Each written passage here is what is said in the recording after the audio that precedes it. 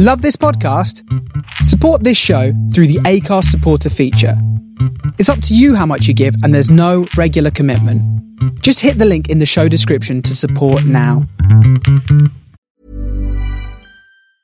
Hiring for your small business? If you're not looking for professionals on LinkedIn, you're looking in the wrong place. That's like looking for your car keys in a fish tank. LinkedIn helps you hire professionals you can't find anywhere else, even those who aren't actively searching for a new job but might be open to the perfect role. In a given month, over 70% of LinkedIn users don't even visit other leading job sites. So start looking in the right place. With LinkedIn, you can hire professionals like a professional. Post your free job on linkedin.com/people today. Mom deserves the best, and there's no better place to shop for Mother's Day than Whole Foods Market. They're your destination for unbeatable savings, from premium gifts to show-stopping flowers and irresistible desserts. Start by saving 33% with Prime on all body care and candles. Then get a 15-stem bunch of tulips for just $9.99 each with Prime. Round out Mom's menu with festive rosé, irresistible berry chantilly cake, and more special treats. Come celebrate Mother's Day at Whole Foods Market.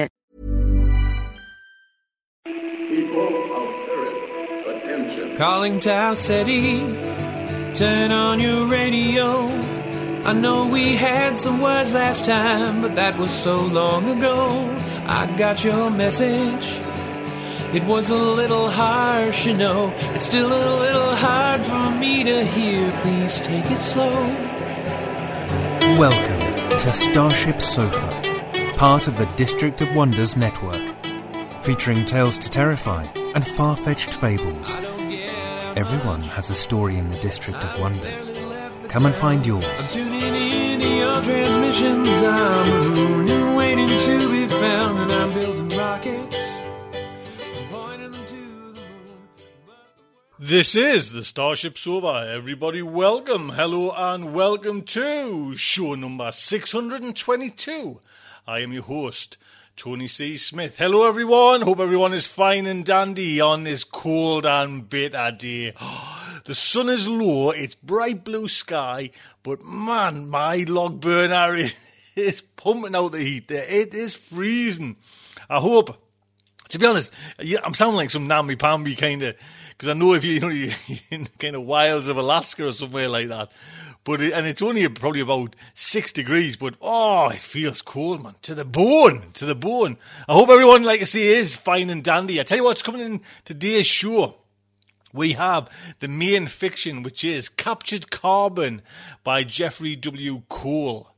And end of the month there, Mr. J.J. Campanella slaps down the very first of 2020 of his science news. That's all coming in today's show. I do hope you will stick around and enjoy it. So the main fiction, Captured Carbon, like I say, by Jeffrey W. Cole. This first appeared in the Cli-Fi Canadian Tales of Climate Change Exile 2017. Jeffrey W. Cole's award-winning short fiction has appeared in such publications as Reckoning, Clark's World, Escape Pod, New Worlds, and the year's best Canadian speculative fiction writing. His stories have been translated into Catalan. Actually, that's where we're going for our little May break. Girona, French, Hungarian, Italian, Romanian and Spanish, and has been produced as podcast. He is the 2016 winner of, I think it's Primus Icterus, for Best Story Translated into Catalan. Jeff has degrees in Biology, Engineering and an MFA in Creative Writing. He lives with his wonderful wife, 3 sons and giant hound outside Toronto, Canada. And there's a website there if you come over to our site and go and say Jeff. Now this story as well is narrated by the author Jeffrey. So, the Starship Sofa is very proud to present Captured Carbon by Jeffrey W. Cole, read by the author. The shape on the ice floe looked like a woman, but J.J. Dillon knew that was impossible. He floated half a kilometre off the coast of Tuktoyaktuk, and as far as he knew, he was the only person dumb enough to be stuck out here. But he lifted his diving mask for a better look anyway. Maybe it was a walrus, or a seal, or oil in the shape of a woman. J.J. hyperventilated to prep for the dive. Oil. That made the most sense. The The news sites said the slick was still 20 kilometers from Tuck, but the news sites were the lying mouths of the oil companies. And if the woman-looking shape really was oil, that meant the coral was in trouble. JJ used the buoy line to pull himself down the 7 meters to where the reef grew above the bubbler pipe. Thousands of tiny tentacles extruded from the calcified carcasses of their ancestors and greeted JJ with their usual enthusiasm. "Hey, fellas," he thought at them. "What a lousy day to say goodbye, huh?" He used handholds the coral had grown for him to move across the reef to its easternmost edge, and he took water samples as he went. His boss wanted to make sure the phage they had injected into the bubbler feed line was dispersing all the way across the reef. The phage would splice in some genes that should make the coral a little more resilient if and when the slick made it to Tuck. "Gotta make sure you all get a taste," he thought. "Don't want the crude making you sick." The coral usually loved the wild currents he stirred up with his gesticulations. But today they were straining to taste the current coming from the north. They were worried for their little ones. His lungs were starting to burn. He moved back along the reef and ducked into a grotto the coral had grown at his suggestion. 3 little pods grew at the center of the grotto, each pod filled with thousands of coral planulae. He couldn't remember whose idea it had been to grow the pod, his or the coral's, but it had been his idea to sell them. At $50,000 a pod, how could he refuse? That was enough to get him back to balmy Halifax. "I'll find a safe home for your babies," he thought as he snipped the base of each pod and placed them in his OtterBox. "You take care of yourselves, all right? I'll miss you." He climbed up the anchor line to the surface. The ice floe had drifted closer, and when JJ lifted his diving mask, there was no longer any ambiguity. The woman-shaped smudge on the ice wasn't a walrus, or a seal, or an oil slick. He swore. Tony was supposed to meet him after shift, and she promised she'd have the cash for the planulae in hand. 100,000 NAU dollars. He could be on a plane tomorrow. The woman lay on her side, as if she'd fallen asleep on the ice. 5 degrees below freezing, and she was out here wearing nothing but overalls. JJ swore again and started to swim. When he pulled himself up onto the ice, her face was the same deep blue as the ocean below. It took him a second to realize he'd seen a much less blue version of that face plastered all across the news sites reporting on the spill. "You're supposed to be dead." He pushed his fingertips into the frozen skin of her wrist, like he'd seen cops do in the movies. "Oh, maybe you ain't." "Is committed to preventing any oil from reaching the coastline. Arctic Energy crews are seeding the affected areas with Petronome, an organism custom designed by Atrofor to deal with Arctic oil spills. Petronome is a smart bug that will seek out and metabolize any crude oil in its environment. Petronome will..." The advertisement had been running on Elvis's music feed all morning, and he was thankful when his phone interrupted it with an incoming alert. "Message from JJ. Need pickup now. OMG." Elvis Jacobson turned his boat around and opened up the throttle. Last time JJ had sent a text like that, it was because he'd thought the coral were depressed. Turned out one of the calcium and CO2 bubblers had been blocked, so he hadn't been totally off the mark. This time, though, Elvis feared the kid had found something worse. Smoke darkened the northern sky where the fireboats were still trying to put out the flames on the Beaufort Endeavour. "I did the best I could, Anak," Elvis thought as he steered his boat toward the other end of the reef, where he'd left JJ to collect samples. He had a good view of the entire 9-kilometer expanse of his leasehold as he weaved his way through patches of sea ice. Though there was nothing but neon orange painted growlers to mark the reef, he could see the shape of the reef below in his mind. 20 years now he'd been watching it grow, and all it would take was a few days for the oil to kill his livelihood. Several ships prowled the waters on the northern horizon, cleanup crews no doubt, that were dumping the Petronome that Arctic Energy kept blathering about in their advertisements. Elvis worried about that too. From what he'd read, the Petronome was an unknown. Neither Arctic Energy nor Atrofor had released anything about the smart bug they were dumping by the ton into the ocean. As far as he was concerned, both the oil and the Petronome were a threat to his reef. "I'm leaving everything to you." His Anak's words came back to him as he reached the midpoint of the reef. "Do something smart with it, or I'll haunt you until the day you die." He'd thought about going south, like his parents had done, but Anak had raised him here. Going south didn't seem right. His cousin Randy had purchased a leasehold near Katowice and loved to brag about all the money he got from growing carbon-fixing coral, so Elvis had done the same. The first few years had been good. They were always growing new methane collection systems out in the permasludge back then, and the generating stations where they burned the methane for power were paying good money to capture their waste carbon.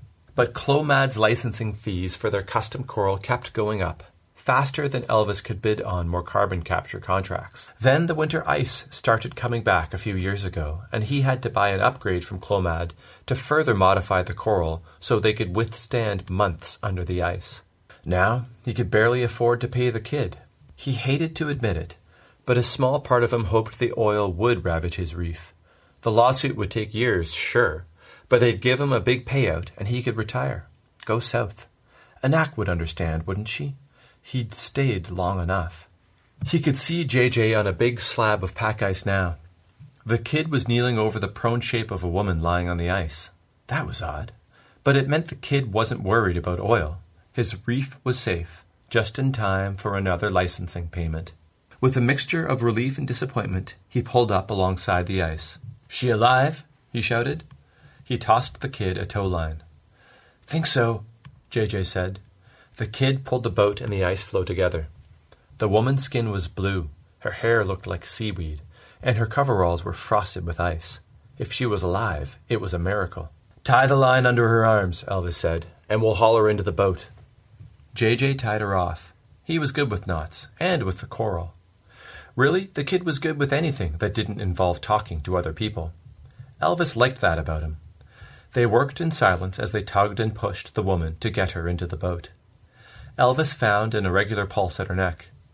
"She's breathing, too," JJ said as he climbed over the gunnel. "We gotta get her out of those clothes," Elvis said. The kid swallowed hard, the brown skin at his cheeks darkening. "Don't be modest, kid. She'll die if we don't warm her up."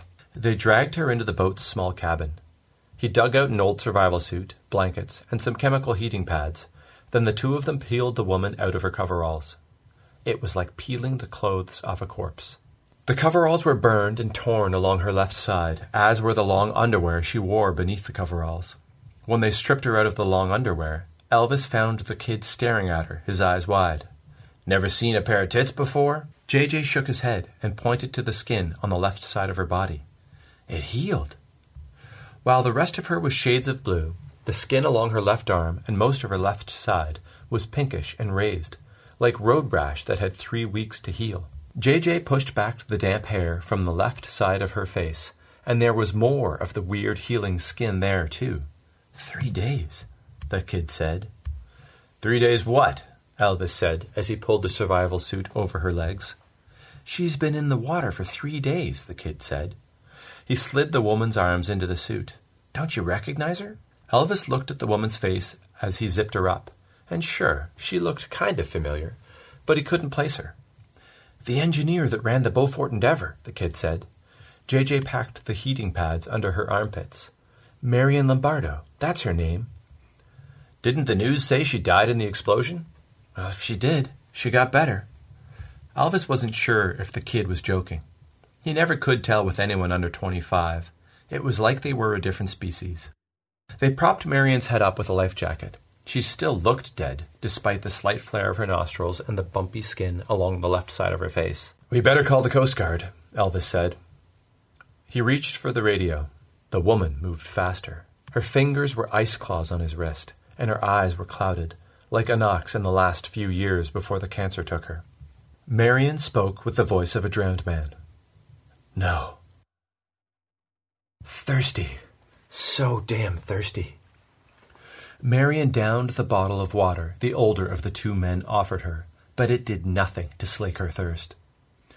The water sat heavy in her gut, and after a moment she spat it all up. That worried the men. The older one looked ready to go for the radio again. "No Coast Guard," she said. "No cops." "You're sick," he said. "We need to call someone." She shook her head. "I'm all right. I just need to warm up, please." The 2 men looked at each other, confusion plain on their faces. She could understand that. She was confused about so many things, but she knew that the authorities could not get involved. If they did, they would try to stop her. "Give me a minute, okay?" she said as she leaned back against the life jackets. The older of the two led the younger man back out onto the deck. She waited until the two men were deep in conversation before she started to move. The boat smelled so good. There had to be something she could drink in here. As she looked for anything to quench her thirst, she disconnected the radio the older man had been trying to use to contact the Coast Guard. And when she was sure he wasn't watching, she grabbed the phone in the glove box and the backup battery for the radio and dropped them both out a porthole. The younger one probably had a phone on him. She'd have to get rid of that as well. She'd seen him tapping on something when he'd found her on the ice. The ice. Marion looked down at her hands, and when she did, memory overwhelmed her. She tumbled into the seat behind the steering wheel. The sea ice had been thicker than anyone expected. All those years capturing carbon and reducing emissions had finally brought ice back to the Beaufort Sea, and the ice had laid siege to her rig. Alarms rang in her memory, high pressure in the suction line, temperature alarms across the rig, and anything they did only seemed to make it worse. The sound was so awful. She was supposed to be at her daughter's birthday party back in Kitchener, but she'd put off going home to deal with the ice. She'd always hated the sound of children's parties, but the alarms were worse. Then the explosion. She was flying through the air. No, not flying. I'm falling, and I'm on fire. Flames consumed her left arm from fingertips to elbow. Minnie's birthday party. Blow me out, Minnie. Blow me out. Then she'd awoken on the ice with this terrible thirst. The fall should have killed her, let alone the burns or the ice-cold sea, yet here she was. She remembered the years of crystalline ambition and hard work that had led to the engineer's position on the Beaufort Endeavour, but those memories were like watching a film of someone else's life. She had other memories, too, disjointed sensations, the taste of blue, the urge to split, the relief of death. But that, too, belonged to someone else. The sound of alarms, the hot shame of missing her daughter's birthday, even questions surrounding what should have been her death. All of it paled compared to her thirst. Her nose found it for her. The bottle sat in a milk crate with several other plastic containers. She unscrewed the lid and drank. The taste made her gag, but she forced herself to keep drinking. As she swallowed the final drops, for a brief second her thirst was satiated. With a new clarity of mind, she looked back over the men on deck. The older of the two was still gesturing at her, then at the line of orange boys out on the water, while the younger one seemed preoccupied with a yellow otter box that hung from the belt of his dry suit. He kept touching it, like he had to reassure himself it was still there. Killing them wouldn't be hard. The old her, the one who remembered Minnie, recoiled in horror at the thought. You wouldn't dare. The new her ignored the revulsion. She needed their boat to get to the next rig. The older man wouldn't let her take it without a fight. One quick shove and the ocean would take care of him. The younger man didn't care about the boat, but she couldn't get a good read on him. This kind of analysis was new to her. Before the explosion, she'd bent her mind to the task of how to most efficiently pump oil from its hiding places deep in the earth. The new her had to master a different calculus, and the young man was an unknown variable. Best to bludgeon him to death with the gaff hook to take him out of the equation. Her thirst came back with a vengeance. She found another bottle. This one had a different taste, but provided the same sense of satiation. She was chugging it when the older man came back into the cabin. Jesus Christ, he said. You're drinking gasoline. JJ wished the Coral could talk to him up here. They would know what to do. Gasoline ran out the corners of Marion Lombardo's mouth. She lowered the jerry can, a look of total amazement on her face that JJ didn't buy for 1 second. He felt like he could almost understand the woman, like he'd felt with the Coral before he finally started to understand their gestures, but she still eluded him. Gasoline? She said. She wiped her mouth and looked at the container as if for the first time. Oh, my God! She fainted to the floor. Elvis ran over to her. Coast Guard, he said to JJ. Now! JJ tried the radio, but the power line was cut, and the backup batteries were missing. Elvis's phone wasn't in the glove box either. That meant using his phone. Shit. He didn't have a voice plan, too expensive, and a call to the Coast Guard would put him back several dollars. "What's the hold-up?" Elvis said. "Your radio is busted," JJ said, "and I can't find your phone." The woman moaned and tried to sit. "Lady," Elvis said, "I think we need to make you throw up." He turned back to JJ. "I used the phone 2 minutes ago when you messaged me. It's in the glove box." JJ looked at the woman. Marion stared up at him with her cloudy eyes. "That's how you know a person," JJ's father had said when the deputies came to deport his parents. "The eyes let you look deep into a person, not to their soul. There's no such damn thing, but past all the bullshit we wear to hide our true selves." A thin film sat between Marion's true self and the outside world, but those eyes were staring at the phone in its dry bag strapped to JJ's wrist. "She chucked your phone," JJ said. He held up the cut power cable on the radio. "And she cut the radio." Elvis blinked in confusion. JJ liked his boss. Elvis was kind and generous as he could afford to be, but the man could be slow at times. Too slow. The woman lunged for the gaff hook hanging on the wall.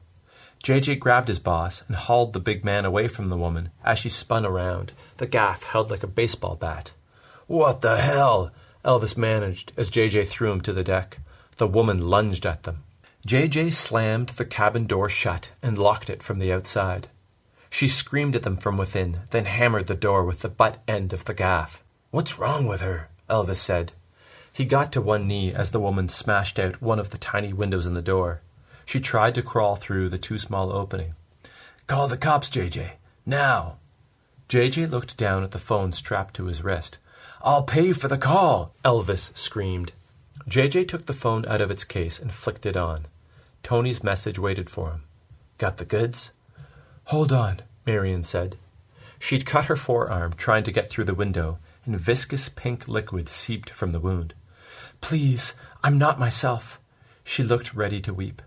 "Something happened to me after the rig exploded. I don't want to hurt anyone." Elvis didn't look convinced. "That may be the case, but we're still going to call the cops." He looked over at JJ and gave him the nod. JJ brought up his dial pad. "What's in the otter box?" Marion said. JJ felt his mouth go dry. The coral would know, he was certain. They would feel their planulae were in danger. "She's crazy." "He's been protecting that thing ever since he found me," Marion said. "Why is it so important?" Elvis looked skeptical. "What's she talking about, JJ?" JJ wanted to retract into the calcified carcass of an ancestor. Elvis wasn't supposed to know about the planulae pods. "Nothing, Elvis. She's crazy." "Elvis," Marion said, "if there's nothing in the box, why won't he show it to you?" The big man shook his head. "I don't know what the hell is going on here, but I think I ought to know what is in that box." JJ fought back tears. He put his hand to his mouth to try to stop himself from talking, but it was no use. The coral below must be shuddering in disappointment. "The coral wanted me to do it," he said in a whisper. "They wanted their babies to be free." "Oh, Christ, no," Elvis said. "You're stealing from Clomad?" "Coral want to colonize," he said. He edged closer to the side of the boat. He wouldn't be able to get the life raft out before Elvis could stop him, but he could swim. It wasn't that far to land. "How could I deny them their most basic urge?" "Fuck that," Elvis said. "You're not stealing them out of the goodness of your heart. How much you getting?" His buttocks bumped against the edge of the boat. 30 minutes of swimming, 40 max. There was no way Elvis would leave his boat in the hands of this crazy woman. He could swim back to shore, get Tony the planulae, and be on a plane back to Halifax tomorrow morning. But Elvis had been good to him all these years. JJ could make him understand, if only he could explain it right. 50,000 per pod, he said, but I'm only going to sell 2.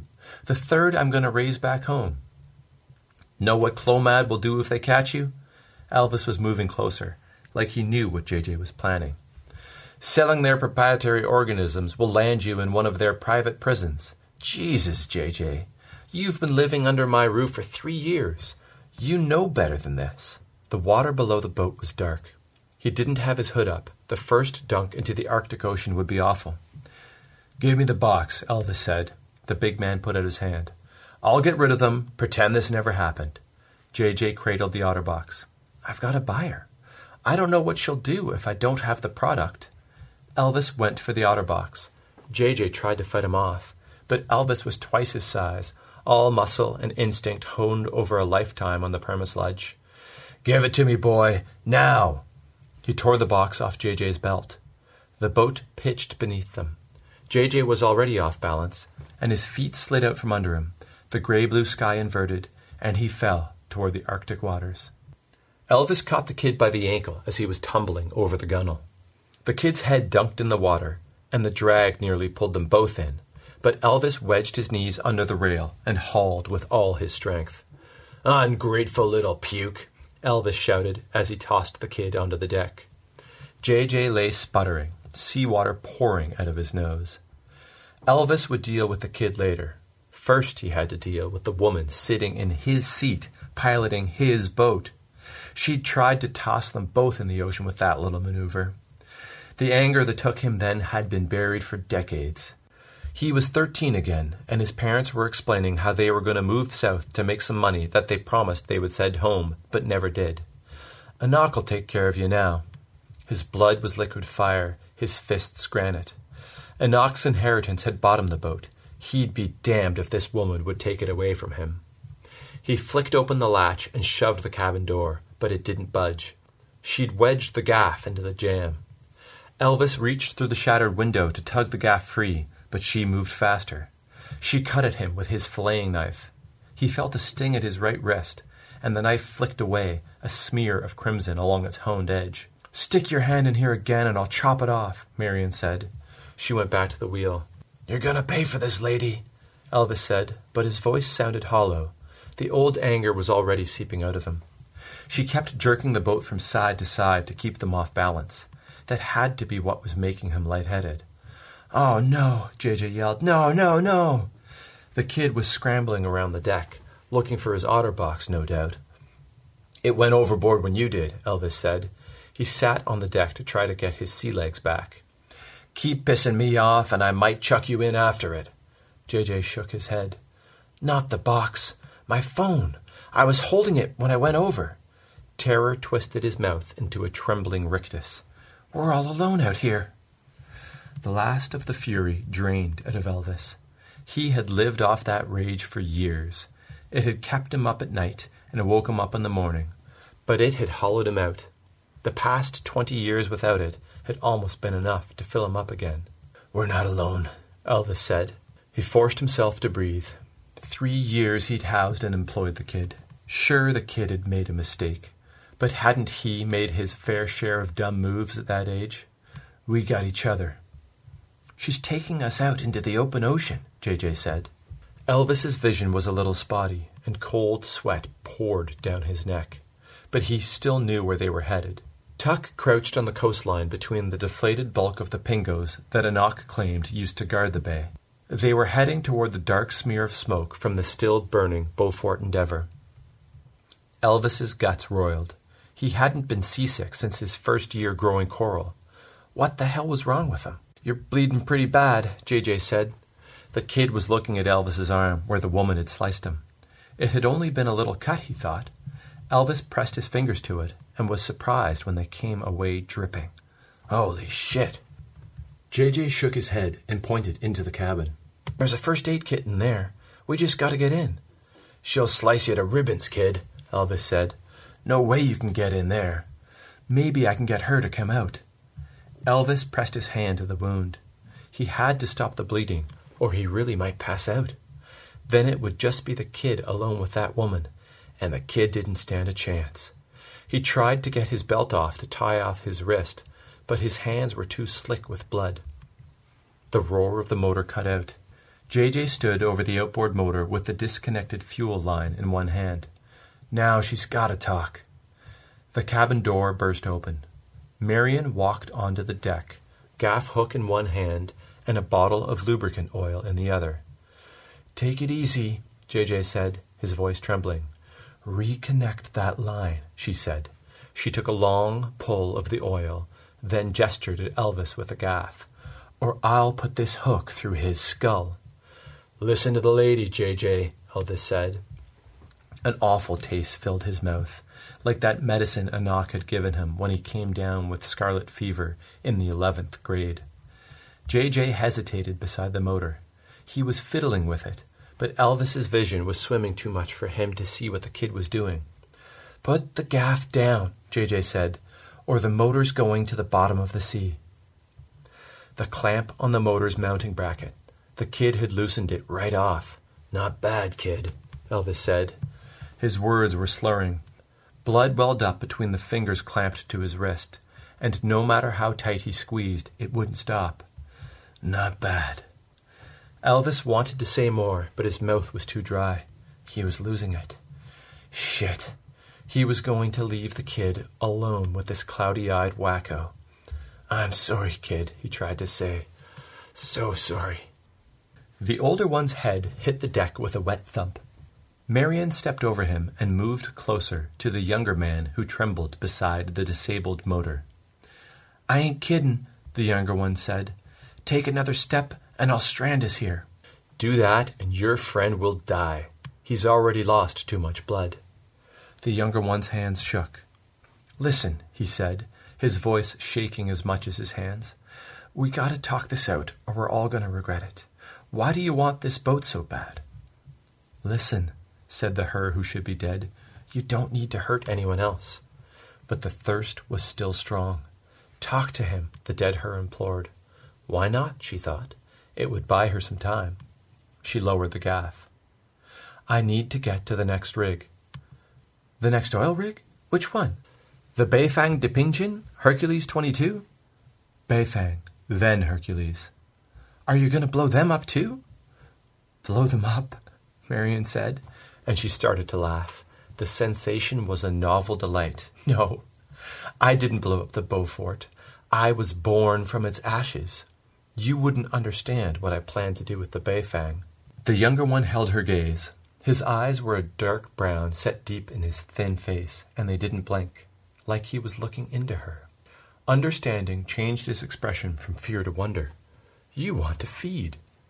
Her thirst was still there, and the smell from the fuel line the young one held in his hands was enough to make her salivate.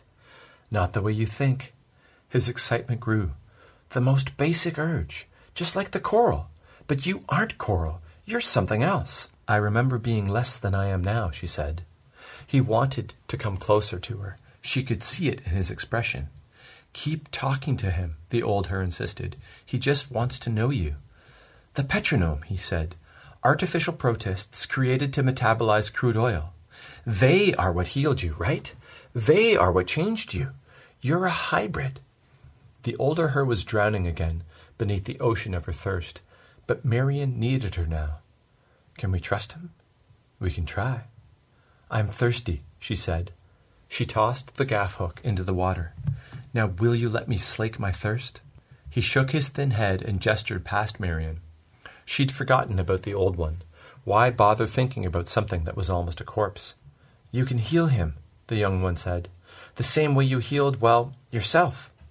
Her hand had been on fire, and now it was almost whole. The parts of her that were many were called the metabolic pathways they had hijacked to seal up her wounds. The old one's injuries were trivial by comparison. "Healing him will change him." "He'll die if you don't," J.J. said. "We'll take the life raft and you can have the boat." She could still kill him. Hiring for your small business? If you're not looking for professionals on LinkedIn, you're looking in the wrong place. That's like looking for your car keys in a fish tank. LinkedIn helps you hire professionals you can't find anywhere else, even those who aren't actively searching for a new job but might be open to the perfect role. In a given month, over 70% of LinkedIn users don't even visit other leading job sites. So start looking in the right place. With LinkedIn, you can hire professionals like a professional. Post your free job on linkedin.com/people today. Millions of people have lost weight with personalized plans from Noom. Like Evan, who can't stand salads and still lost 50 pounds. Salads generally for most people are the easy button, right? For me, that wasn't an option. I never really was a salad guy. That's just not who I am. But Noom worked for me. Get your personalized plan today at Noom.com. Real Noom user compensated to provide their story. In 4 weeks, the typical Noom user can expect to lose 1 to 2 pounds per week. Individual results may vary. Hey there, it's Michelle Norris. I'm host of a podcast called Your Mama's Kitchen. When I travel, I'm usually looking for a way to find a taste of home when I'm not at home. And one of the things I love to do when I am at home is entertain. And Airbnb allows me to do that. When I was in California recently, I rented a house that had a great kitchen. And when we were sitting around the table, we were all thinking, we're in someone else's house. Someone could be in all of our homes as well. If you have a home, but you're not always at home, you have an Airbnb. Your home might be worth more than you think. Find out how much at airbnb.com/host. Why risk losing the motor? The old her whispered from her tomb. Give him this, and no one else need die. No, she thought to herself. Give him this, and we will live in the old one too. She sliced open her left arm at the wrist. Pink fluid dripped onto the wound the older one still clutched with his unthinking fingers. While a thin strand of fluid connected the man's wound to her arm, she knew the man's pain. She heard a name, a knock, and she felt an old, ashen fury. When that viscous line of liquid severed, she lost contact with him, but she knew a part of her lived on within him. It will take some time for him to come around, she said. She pointed the knife at the motor's mounting bracket. Will you reattach my motor? The young one went to work, though he never took his eyes off her. The dead her was quiet in her grave. Once she had the motor idling again, she helped him lower the unconscious older one into the self-inflating raft that the young one ejected into the water beside the boat. Then she helped him down into it. He held on to her wrist after he'd stepped into the raft. His eyes were full of wonder. You really are new. She shrugged him off. He's going to be thirsty when he wakes up.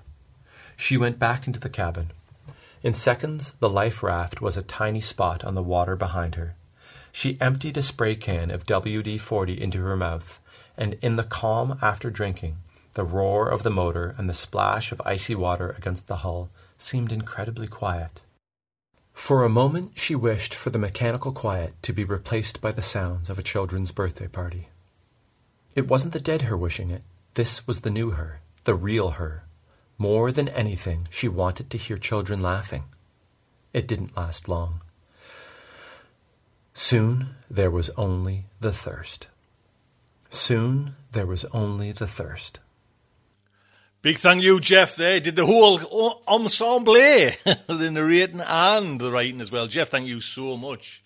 So, next up is our science news. Mr. JJ Campanella, coming into this new year, Jim. How are you doing, sir? Greetings and reticulated jubilations, my Zarconic listeners, and welcome to this January 2020 Science News Update. I'm your host for this New Year's celebration of ineptitude, Jim Campanella. Happy New Year! Let's start the year out right with two idiot scientist stories. The first is an update on that reviled, crazy cloner, Jiankui He of China. What has happened to this great, pathetic sap since we last discussed his home imprisonment several months ago? Well, nothing good, as you probably may have guessed. So, 13 months after touching off an international firestorm with his research that led to the birth of 3 germline-edited babies, Dr. He has been sentenced by Chinese authorities to 3 years in prison and a fine of 3 million yuan, which is about $430,000. That, by the way, is a ton of money for any academic researcher, whether they are in the West or in China. China reports that the Nanshan District People's Court of Shenzhen City, Guangdong Province, has convicted He and 2 colleagues, Sang Ren Li and Qin Jinsu, of illegal medical practice. All 3 are reported to have pleaded guilty during their trial, which was not conducted publicly, quote, due to the personal privacy of the persons involved, unquote. Sang and Qin were sentenced to jail terms of 2 years and 18 months, with a 2-year reprieve, respectively. Sang was fined about $143,000 and Qin about $72,000. and they were both also barred from conducting any future research on assisted reproductive technology, which would seem to preclude any attempts to return to the field of germline editing. The famous DNA pioneer, Dr. J. Craig Venter, tweeted the following, quote, "I applaud the government of China for applying a prison term of 3 years for the scientist who did reckless human experimentation on genome editing of human embryos," unquote. Public prosecutors alleged that the defendants knowingly violated the country's regulations and ethical principles by conducting gene editing in assisted reproductive medicine when they were not qualified to work as medical doctors. The China News Agency reported, quote, "The prosecutors presented substantial evidence to prove He's team fabricated an ethical review certificate and recruited 8 volunteer couples with men who tested positive for HIV, intending to produce HIV-immune babies. They implanted genetically engineered embryos into the women's bodies and impregnated 2 of them who gave birth to 3 babies. 2 of the babies, Lulu and Nana, were twin girls born in October 2018, and both carried mutations at the CCR5 gene that codes for a known HIV receptor. The existence of a 3rd baby, which was due to be born in May 2019, appears to have been confirmed by the sentencing report. The District People's Court declared in its verdict that the acts of he and his colleagues were carried out, quote, "in pursuit of personal fame and gain," unquote, and have seriously, quote unquote, "disrupted medical order." There was collateral damage as well. Basically, anybody who worked with he in even a vague way was, well, cursed by that association. The Chinese news agency says that, quote, "The Health Administrative Department has included all the persons involved in this case into a blacklist of human reproductive technology violations and barred them from engaging in human-assisted reproductive technology services for life," unquote. Dr. He just continues to make the lives of those around him better. Some quote-unquote progressives have suggested that we should cut He a break, and that he really didn't do anything wrong. Well, what they're forgetting is that it wasn't just a question of morality here or ethics. It went beyond that. He broke the law. Writer Tristan Free of the journal Biotechniques elegantly wraps up this story with a damning conclusion about our good Dr. He. Quote, "Dr. He conducted an experiment that had no ethical review board approval, was poorly thought out, could well prove to induce negative effects in the resulting children, and he deceived the participants and included an act of forgery. Worst of all, HIV-free children could have easily been generated without the intervention of genetic engineering. This was never anything more than one man's solo race to seize the mantle of the first man to conduct genetic engineering in humans." Unquote.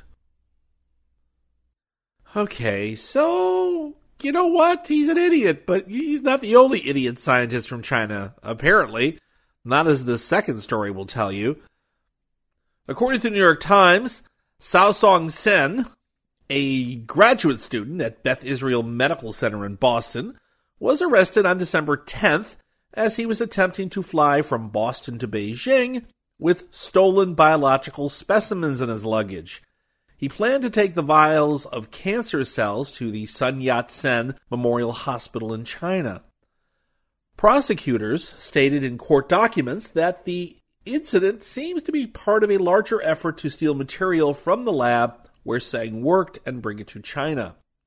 Seng's roommate, also a researcher, told FBI agents that 2 lab mates of Seng had already succeeded in getting specimens to China, and that Seng was just following in their footsteps.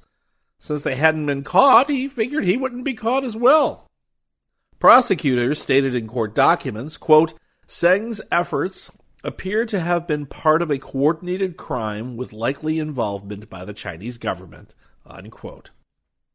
The Times says that Harvard University had sponsored Tseng's visa to study in the U.S.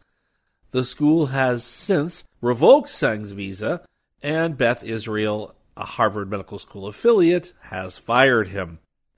Over the past year and a half, concerns of U.S.-based scientists working to benefit foreign governments, particularly China's, have escalated. A number of researchers have lost their jobs for not disclosing ties to China, and more investigations are ongoing. The U.S. government has intensified efforts to prevent intellectual property theft, and Congress has introduced a bill to devote more security resources to protecting research. I don't entirely get this, though. What did Tseng and his colleague spies think they were getting or doing? I'm wondering whether these so-called tissue samples were more complicated than what they appear on the surface, because frankly, who cares if somebody steals some cancer cells? It's not like there are not plenty of cancer cells out there. It had to be something much more valuable, but no one is talking, obviously. Whatever the case may be, in the last year, because of spying, thieving, and industrial espionage, it's become harder and harder for foreign students to get education visas in the U.S. My understanding is that the visa period has been extended, the validity period for each visa has been shortened, and the refusal rate for getting a visa in the first place has increased. Okay, let's get on to the actual first story of the night. Superwood, able to stop a speeding bullet with a single bound. Okay, I don't know what that meant. Maybe not. As you all know, some varieties of wood, like oak and maple, are renowned for their strength. Some rare and expensive woods are even denser and harder, like ironwood or ebony.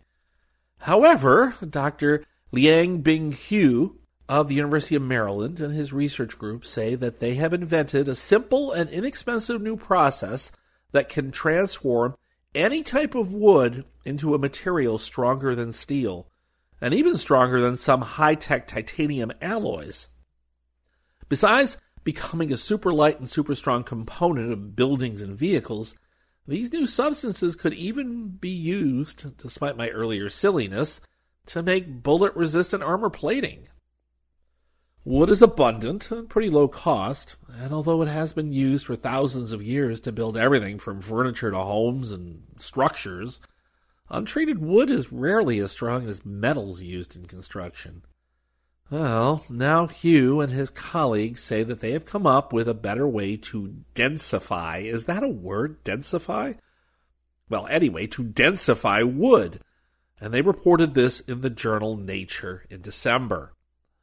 Their simple two-step process starts with boiling wood in a solution of sodium hydroxide and sodium sulfite, a chemical treatment similar to the first step in creating the wood pulp used to make paper. This partially removes lignin and hemicellulose. Those are polymers that actually help stiffen a plant's cell walls. But it largely leaves the wood's cellulose, another natural polymer, and the primary polymer of cell walls intact. The second step is almost as simple as the first.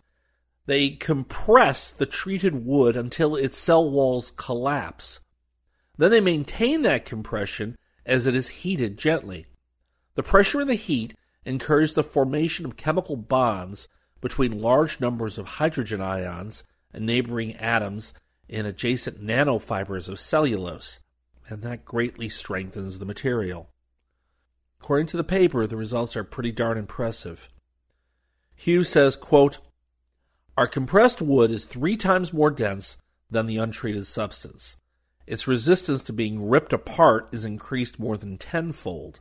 It is also 50 times more resistant to compression and almost 20 times more stiff.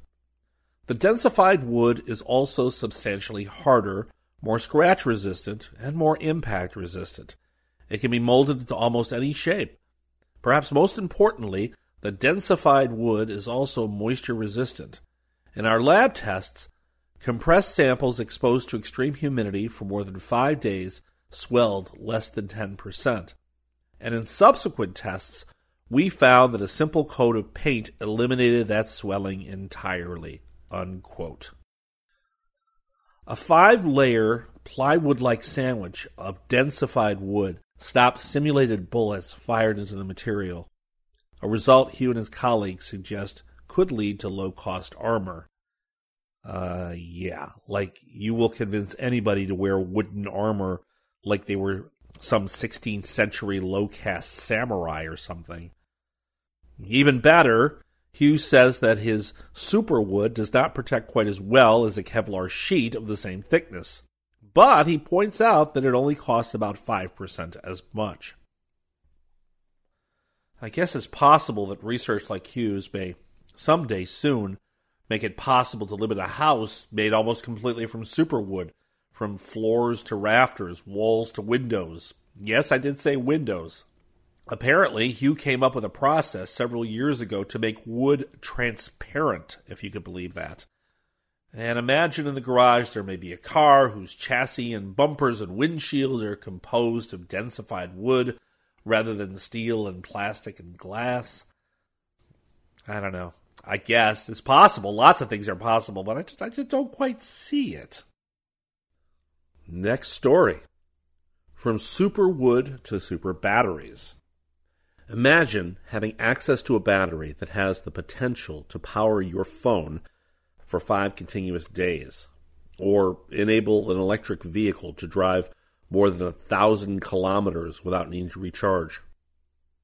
Dr. Madhok Shaibani of Monash University and his colleagues are on the brink of commercializing the world's most efficient lithium-sulfur battery, which could outperform current market leaders by more than 4 times.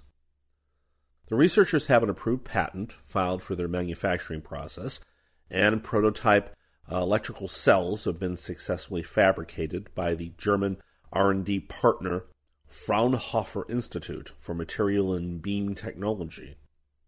Some of the world's largest manufacturers of lithium batteries in China and Europe have already expressed interest in upscaling production, with further testing to take place in Australia in early 2020. The study was published in Science Advances on January 4th, 2020. This was the first research in lithium-sulfur batteries to feature in this prestigious international publication. Shaibani says, quote, "Successful fabrication and implementation of lithium-sulfur batteries in cars and grids will capture a more significant part of the estimated $213 billion value chain of Australian lithium, and will revolutionize the Australian vehicle market and provide all Australians with a cleaner and more reliable energy market. Our research team has received more than $2.5 million in funding from government and international industry partners to trial this battery technology in cars and grids for this year, and we are most excited about it," unquote. What about the rest of us, huh? What about us non-Australians, guy, huh? We want some of this. Come on. Everybody wants a phone that'll last 5 days without charging. Heck, I'll go for a phone that'll last a day without needing a charge. Anyway, using the same materials in standard lithium-ion batteries, Shaibani reconfigured the design of sulfur cathodes so that they could accommodate a higher stress load without a drop in the overall capacity or performance of the battery. His group was inspired by unique bridging architecture first recorded in processing detergent powders in the 1970s. The team engineered a method that created bonds between particles to accommodate stress and deliver a level of stability that hasn't been seen in any battery yet made. Shaibani finishes with, quote, "This approach not only favors high-performance metrics and long life cycle, but is also simple and extremely low cost to manufacture using water-based processes and can lead to significant reductions in environmentally hazardous waste," unquote. Okay, bring them on. I'm ready to try it out. Next story. Coffee good, but coffee better filtered. Okay, here's the gist. Coffee can help reduce the risk of developing type 2 diabetes, but only filtered coffee, not boiled coffee. New research published in the Journal of Internal Medicine from Dr. Richard Lundberg of Chalmers University of Technology in Sweden shows that the choice of preparation method influences the health effect of coffee. Many previous studies have shown a connection between high coffee intake and a reduced risk of developing type 2 diabetes. This study now offers new insight into this connection, using a novel method to help differentiate between the effects of filtered and boiled coffee. Landberg says, quote, "We have identified specific molecules, biomarkers in the blood of those taking part in the study, which indicate the intake of different sorts of coffee. These biomarkers are then used for analysis when calculating type 2 diabetes risk. Our results now clearly show that filtered coffee has a positive effect in terms of reducing the risk of developing type 2 diabetes, but boiled coffee does not have this effect," unquote. With the use of these biomarkers, the researchers were able to show that people who drank 2 to 3 cups of filtered coffee a day had a 60% lower risk of developing type 2 diabetes than people who drank less than 1 cup of filtered coffee a day. Consumption of boiled coffee had no effect on the diabetes risk in the study. The paper said that filtered coffee is the most common method of preparation in most places, including the U.S. and Scandinavia. Boiled coffee, in this case, refers to an alternative method of preparation, sometimes used in Sweden and in other countries, in which coarse ground coffee is simply added directly to boiled water and left to brew for a few minutes. All the data used in the research came from a group of Swedish subjects and was collected in the early 1990s. According to Landberg, many people wrongly believe that coffee has only negative effects on health, maybe because previous studies have shown that boiled coffee increases the risk of heart and vascular diseases due to the presence of diterpenes. Landberg says, however, quote, "But it has been shown that when you filter coffee, the diterpenes are captured in the filter. As a result, you get the health benefits of the many other molecules present, such as different phenolic substances. In moderate amounts, caffeine also has positive health effects," unquote. Many other types of coffee preparation were not specifically investigated in the study, like instant, espresso, and percolator coffee. These types of coffee were not common among the Swedish study population when the data was collected. But given that espresso coffee and the recently invented K-cup coffee pods are also brewed without filters, Landberg believes the health effects could therefore be similar to boiled coffee in terms of the risk of type 2 diabetes. Coffee made in a French press is prepared in a similar way to boiled coffee, so it may also not have the positive effects of reducing type 2 diabetes risk. It is unclear whether instant coffee, the most popular type apparently in the UK, would be more similar to filtered or boiled coffee in these respects. Landberg finishes with, quote, "Please be aware that no conclusions can be drawn yet regarding these other preparation methods and their effects on coffee. I also stress that the health impacts of coffee do not depend solely on whether it is filtered or not. It also depends on how the coffee beans and the drink in general are managed," unquote. Next story. Chewing gum. Left in strange places? Oh, my 11-year-old son has the unfortunate habit of sticking his chewed-up gum on whatever surface he happens to be near when he's done with it. Usually it is hidden away so that when you place your hand under a desk or a countertop, you will encounter his lovely, thoughtful gift with your fingers. I will let you just imagine the heated response this obtains from me when I am the lucky recipient. Oh, and he inevitably says he knows nothing about the gum when accused, like every child who's ever lived. At any rate, I know that this has been a habit of kids pretty much ever since gum was invented. It's not like I never came across desks when I was in grade school that seemed to have decades of the stuff hidden underneath. Well, the next story puts my son's gum-sequestering abilities to shame. Researchers from the University of Copenhagen have succeeded in extracting a complete human genome from a 5,700-year-old piece of chewing gum made from birch pitch. According to the researchers, they succeeded in extracting a complete ancient human genome from the pitch. This is the first time that an entire ancient human genome has been extracted from anything other than human bones. The new research results were published last month in the scientific journal Nature Communications.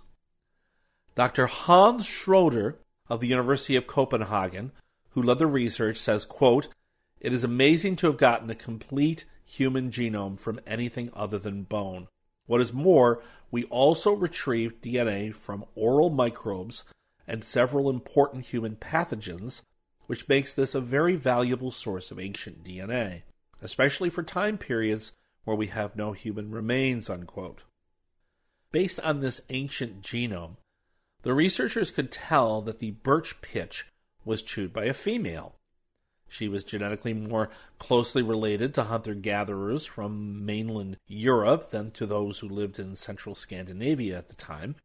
They also found that she probably had dark skin, dark hair, and blue eyes. The birch pitch was found during archaeological excavations at Siltholm, east of Rødbyhavn in southern Denmark. The excavations are being carried out by the Museum Lolland Falster in connection with the construction of the Fehmarn Tunnel. Schroeder says, quote, "Siltholm is completely unique. Almost everything is sealed in mud, which means that the preservation of organic remains is absolutely phenomenal. It is the biggest Stone Age site in Denmark, and the archaeological finds suggest that the people who occupied the site were heavily exploiting wild resources well into the Neolithic, which is the period when farming and domesticated animals were first introduced into southern Scandinavia. This is reflected in our DNA results, as we have identified traces of plant and animal DNA in the pitch, specifically hazelnuts and duck, which may have been part of the individual's diet," unquote. Well, it could have been hazelnut duck-flavored gum. I hear that was all the rage 5,700 years ago. Made by Wrigley? No? I guess not. Anyway, Schroeder finishes with, quote, "We managed to extract many different bacterial and viral species that are characteristic of an oral microbiome. This information can help us understand how pathogens have evolved and spread over time, and what makes them particularly virulent in a given environment. At the same time, it may help predict how a pathogen will behave in the future, and how it might be contained or eradicated," unquote. The last story of the evening has to do with gene therapy.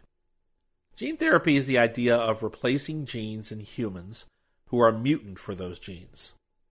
There has been a long and storied history of gene therapy over the last 30 years or so. We thought in the last 10 years that we had finally pretty much figured out how to get genes into human cells with as little damage as possible to the host genome. But, well, that no longer necessarily appears to be the case, and I will be honest, I'm not really surprised. So, what's the story? In order to get DNA into a human cell, one method to transfer it in is to use a virus as a carrying vector. Adeno-associated viruses are most popular for delivering gene therapies to human patient cells. One reason that they're so popular is because researchers believe that the DNA these viruses carry rarely inserts itself into the host genome. Unfortunately, that may all now be nonsense, according to results presented last month, December 9th, at the American Society of Hematology meeting in Orlando, Florida.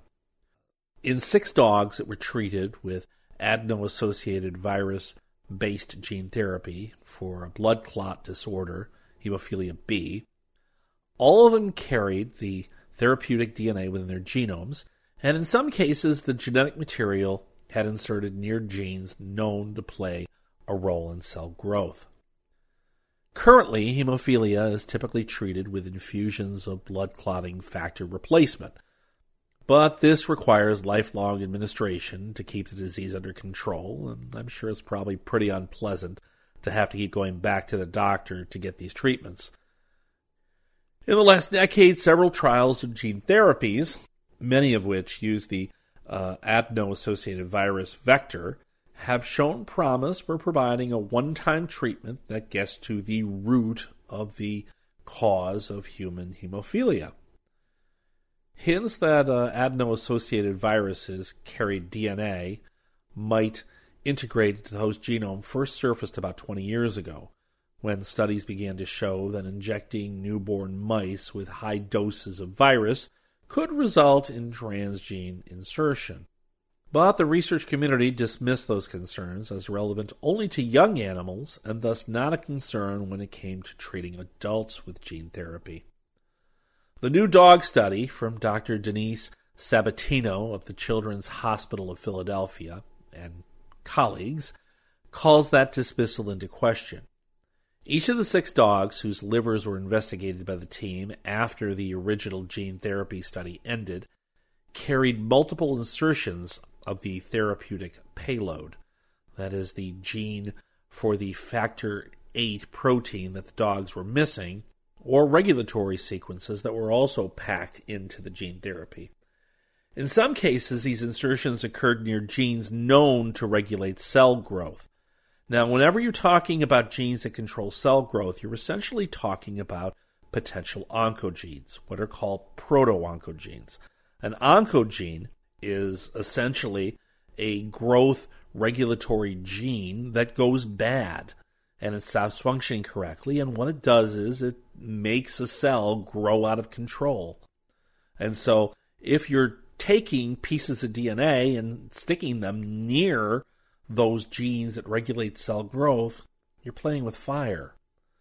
Anyway, some of those cells had higher rates of division, resulting in pockets of cells containing the same insertions.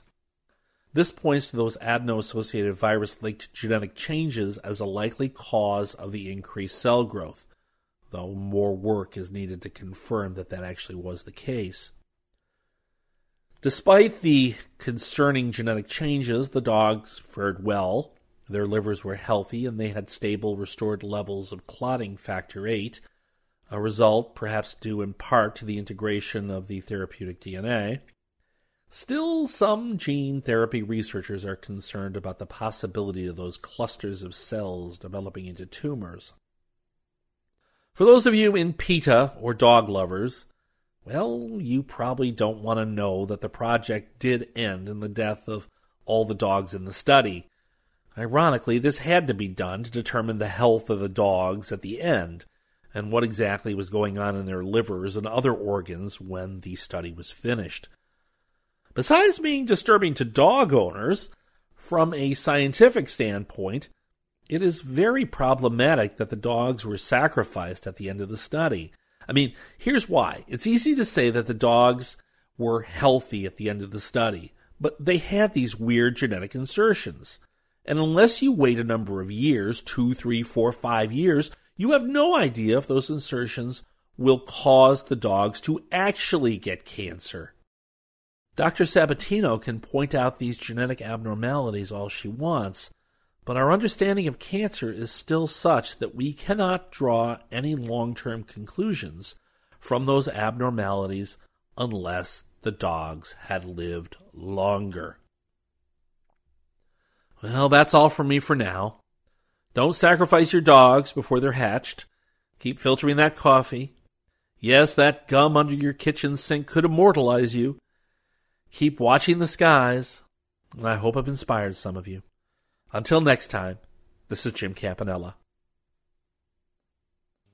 Jim, thank you very much indeed. So that is today's show. I hope you enjoyed it and hope you will support this good show on Patreon. That would be fantastic. Until next week, just like to say a good night from me. This presentation has been brought to you by the District of Wonders Network, dedicated to podcasting the finest genre fiction. You can learn more about the District of Wonders and their many literary productions at their website, www.districtofwonders.com. Thank you for listening.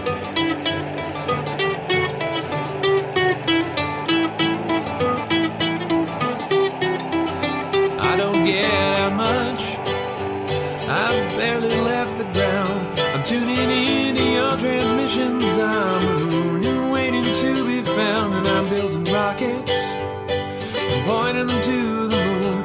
But the work is going slowly, won't get to you anytime soon. Can you reach me? Is my signal getting through? Turn on your radio, I wanna talk to you.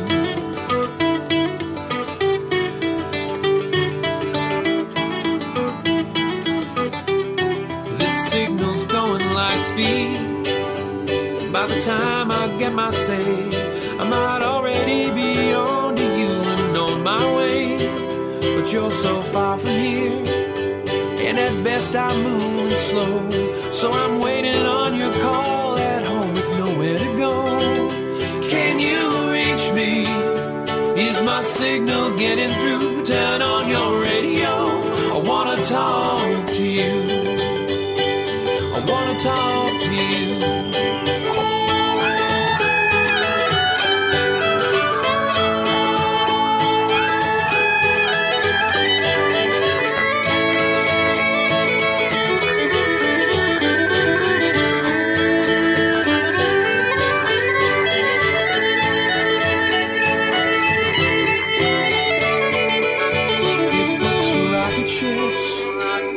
I'd be on my way.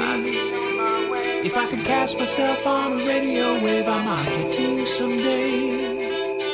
If books were rocket ships, I'd need only the will to fly. I'm still building word by word, and I'll get out there by and by. I'll get out there by and by. I'll get out there. I'll get out there by and by. I'll get out there by and by. I'll get out there by and by. I'll get out there by and by. I'll get out there by and by.